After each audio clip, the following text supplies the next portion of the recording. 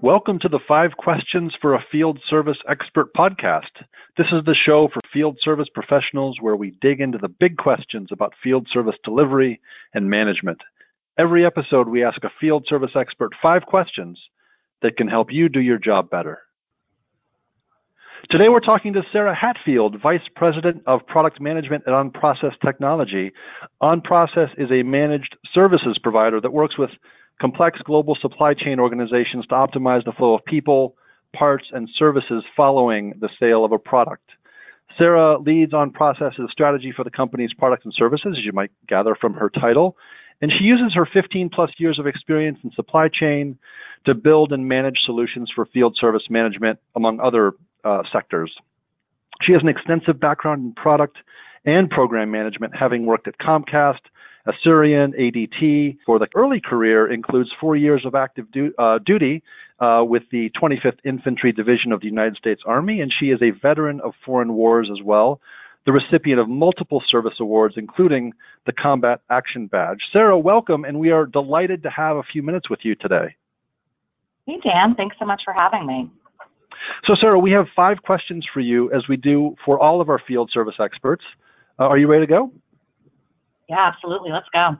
Cool. So let's talk about metrics to start. There are probably too many to mention in field service, but when they're really important, it's what a field service leader sort of lives and dies by. They may encompass productivity, CSAT, assets, inventory, contracts, financials, you name it. What field service KPIs would you isolate and consider sort of the most critical to measure and optimize for? Gosh, I mean, you really hit it, Dan. You said there's so many to choose from. But if I were really to isolate to figure out what was going to drive the greatest value for an organization, I think first and foremost, my head really goes to customer satisfaction. So at the rate of sounding cheesy, that's really the root of all things in field service management. It's really the customer that keeps us all in business on a day-to-day basis. And I really think that at the end of the day, it's a differentiated customer experience that's actually going to be what determines the winner in the market. So I would start with CSAT first and foremost. And then after that, I'd have to probably say utilization or productivity. And that's something that is a challenge for everyone in field service management. And I mean, it's just field service management is just ridden with those organic utilization challenges, right? So if you think about it from the labor perspective, you're dealing with everything from training to vacations or windshield time or administrative time or sick time. I mean, the list goes on. There's a million reasons why your technicians can't be productive every moment of every day. But it doesn't just stop with labor either, right? So when you vehicles or even tools, they often fall into the same category because you have both planned maintenance and unplanned maintenance. Tools break, vehicles go down, they need to be fixed. And while organizations are carrying these heavy fixed costs, they're literally paying for these assets, whether the assets are people or tools and vehicles, and they're not fully utilized. So that's one of the first places that I look, is looking to see what is a utilization or a productivity rate for any organization. I think it tells a lot about how effectively and efficiently their business is being managed. I really appreciate that practical view. Sorry, go on. I was going to say, so after CSAT and productivity, I really look next at go backs or first time resolution kind of, on the other side of the spectrum. When you have technicians that are going back for multiple check-ins, multiple service orders, instead of having that first time resolution, it drives incredible cost into the business.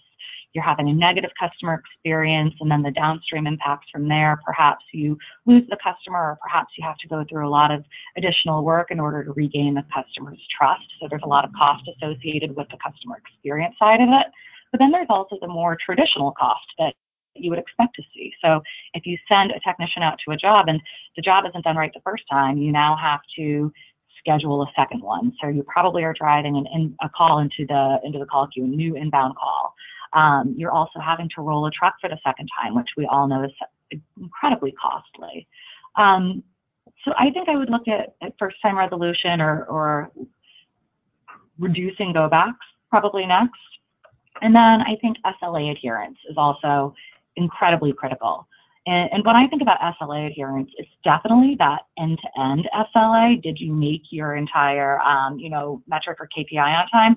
But I think it's also the small ones along the way, right? It's not just was the job completed in the time that it needed to be completed in. It's was it accepted? Was it assigned? Was the technician en route in a timely manner that allowed them to have enough time to get to the job and complete the job in time? So I look at all of those SLAs along the way. So overall SLA adherence as well, I would say, is pretty critical. That's awesome. It's super comprehensive reply, looking at it from sort of all dimensions of field service management and delivery. Speaking of delivery, the best kind is contracted and scheduled, planned, all that. But a good portion of demand we also know is unplanned. Talk to us a minute about a few of the best practices when it comes to managing those exceptions and scheduling and capacity handling with unplanned demand. Yeah, I mean, unplanned demand is just super tough, and I think that we all feel the pain of that pretty normally and understand what that feels like. I believe that unplanned demand, or exceptions, if you want to call them that, really require a dedicated function.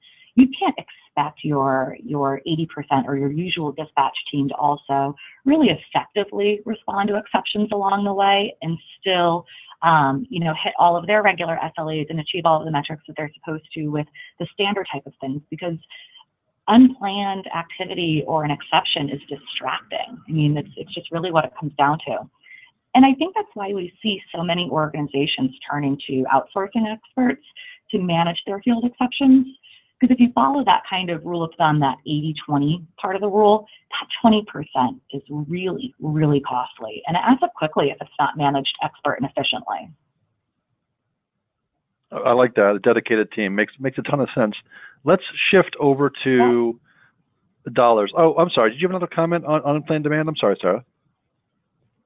Oh, no, I was just agreeing. Oh, cool. Okay, good. Well, great. Then let me move on to revenue then, and sort of value creation. So talk to us for a minute about some of the innovative ways at OnProcess you're seeing field service managers maximize revenue. We know technicians are selling, maybe despite their wish to the contrary, but how are you seeing the field service leaders do the revenue numbers best?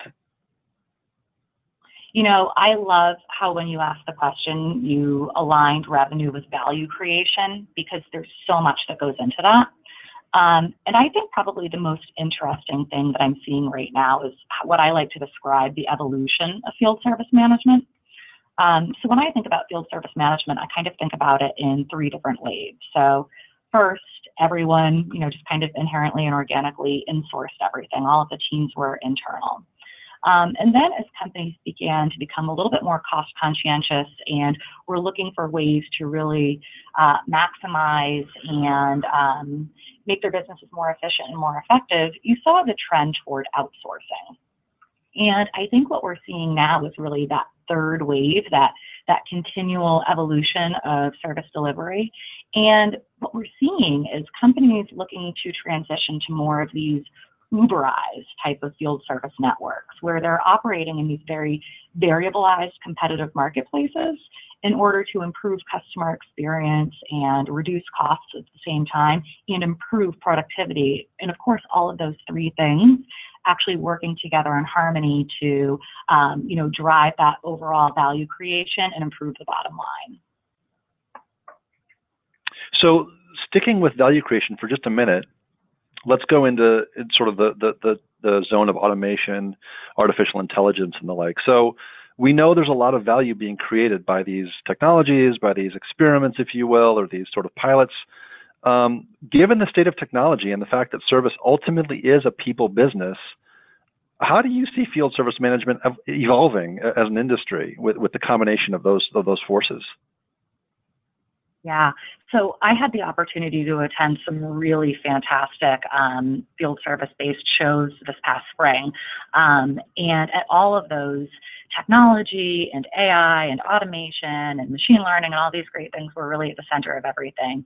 And when I think about all of what I'm seeing and hearing about in the field, I think it all comes down to really looking at all of the work that we have in front of us in two primary categories. So very, very complex work and then less complex work.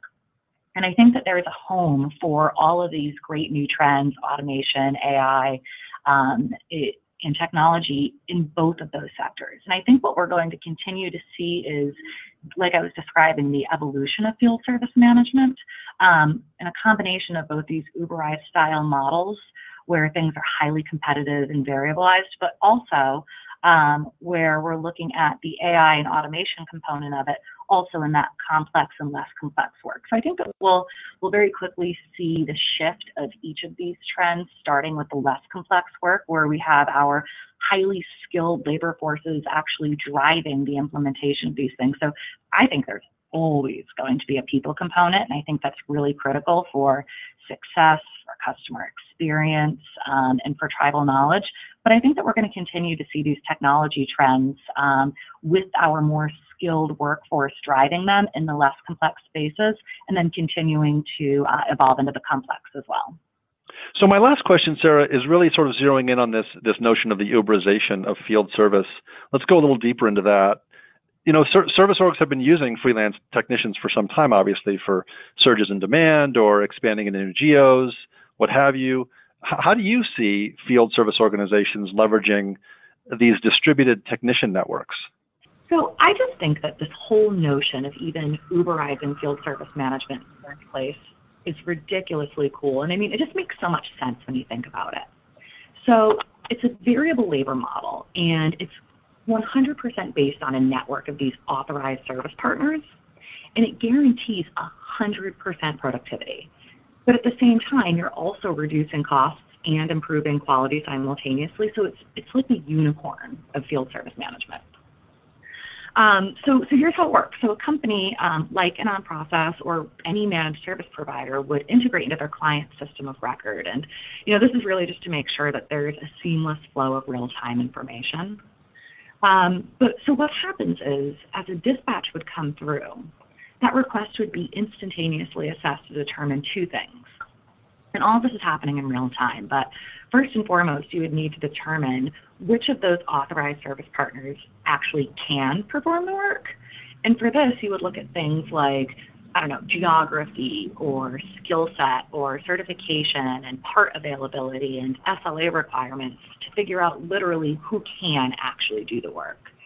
But remember, because you have a whole network there, it's not just about finding, you know, that one partner. And it's not about just finding one partner. It's about driving quality and improving costs. So how do you do that? It's really about layering on a star criteria, just like they do at Uber.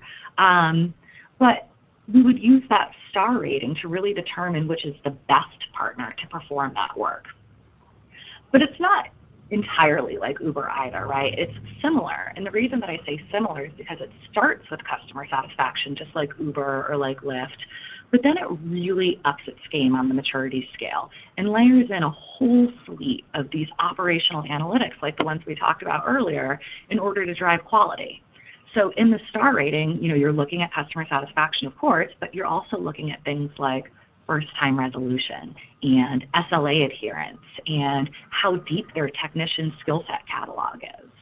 So all of those things help bring that layer of quality to it, where it's not just who can perform the work, but then we take it even a step further and add in criteria like price. So if someone has a lower price point than one of the competitors in the service partner network, they would have a higher star rating from that perspective. And if it's balanced with quality and they have the highest quality metrics and the lowest price, they're going to be stack ranked at the very top. And then that work, that job that's come through from the client, is automatically routed to that service partner with that highest star rating. So what we're doing here in this is really incenting these positive behaviors in the field. So like organically incenting the partner network to compete against each other. So it's a win-win because the partners are rewarded with volume, which is of course what they're looking for, and the client is rewarded with the best quality, 100% productivity because they're only paying for what they use, and the lowest cost. But it's not necessarily the lowest cost, it's balanced appropriately with the quality. So, I mean, it's really, truly the absolute next wave of field service management, and I just think it's super cool. That is fascinating. You're clearly working on some really cutting-edge stuff at OnProcess, and I loved hearing about it today. Thank you so much for sitting with us for a few minutes and spending some time to talk about what you're working on and where you see the industry going. Yeah, thanks so much, Dan. You can learn more about Sarah and her work at OnProcess at onprocess.com. Thanks for listening to 5 Questions for a Field Service Expert. For more expert views on field service, subscribe to the Mobile Reach blog at mobilereach.com.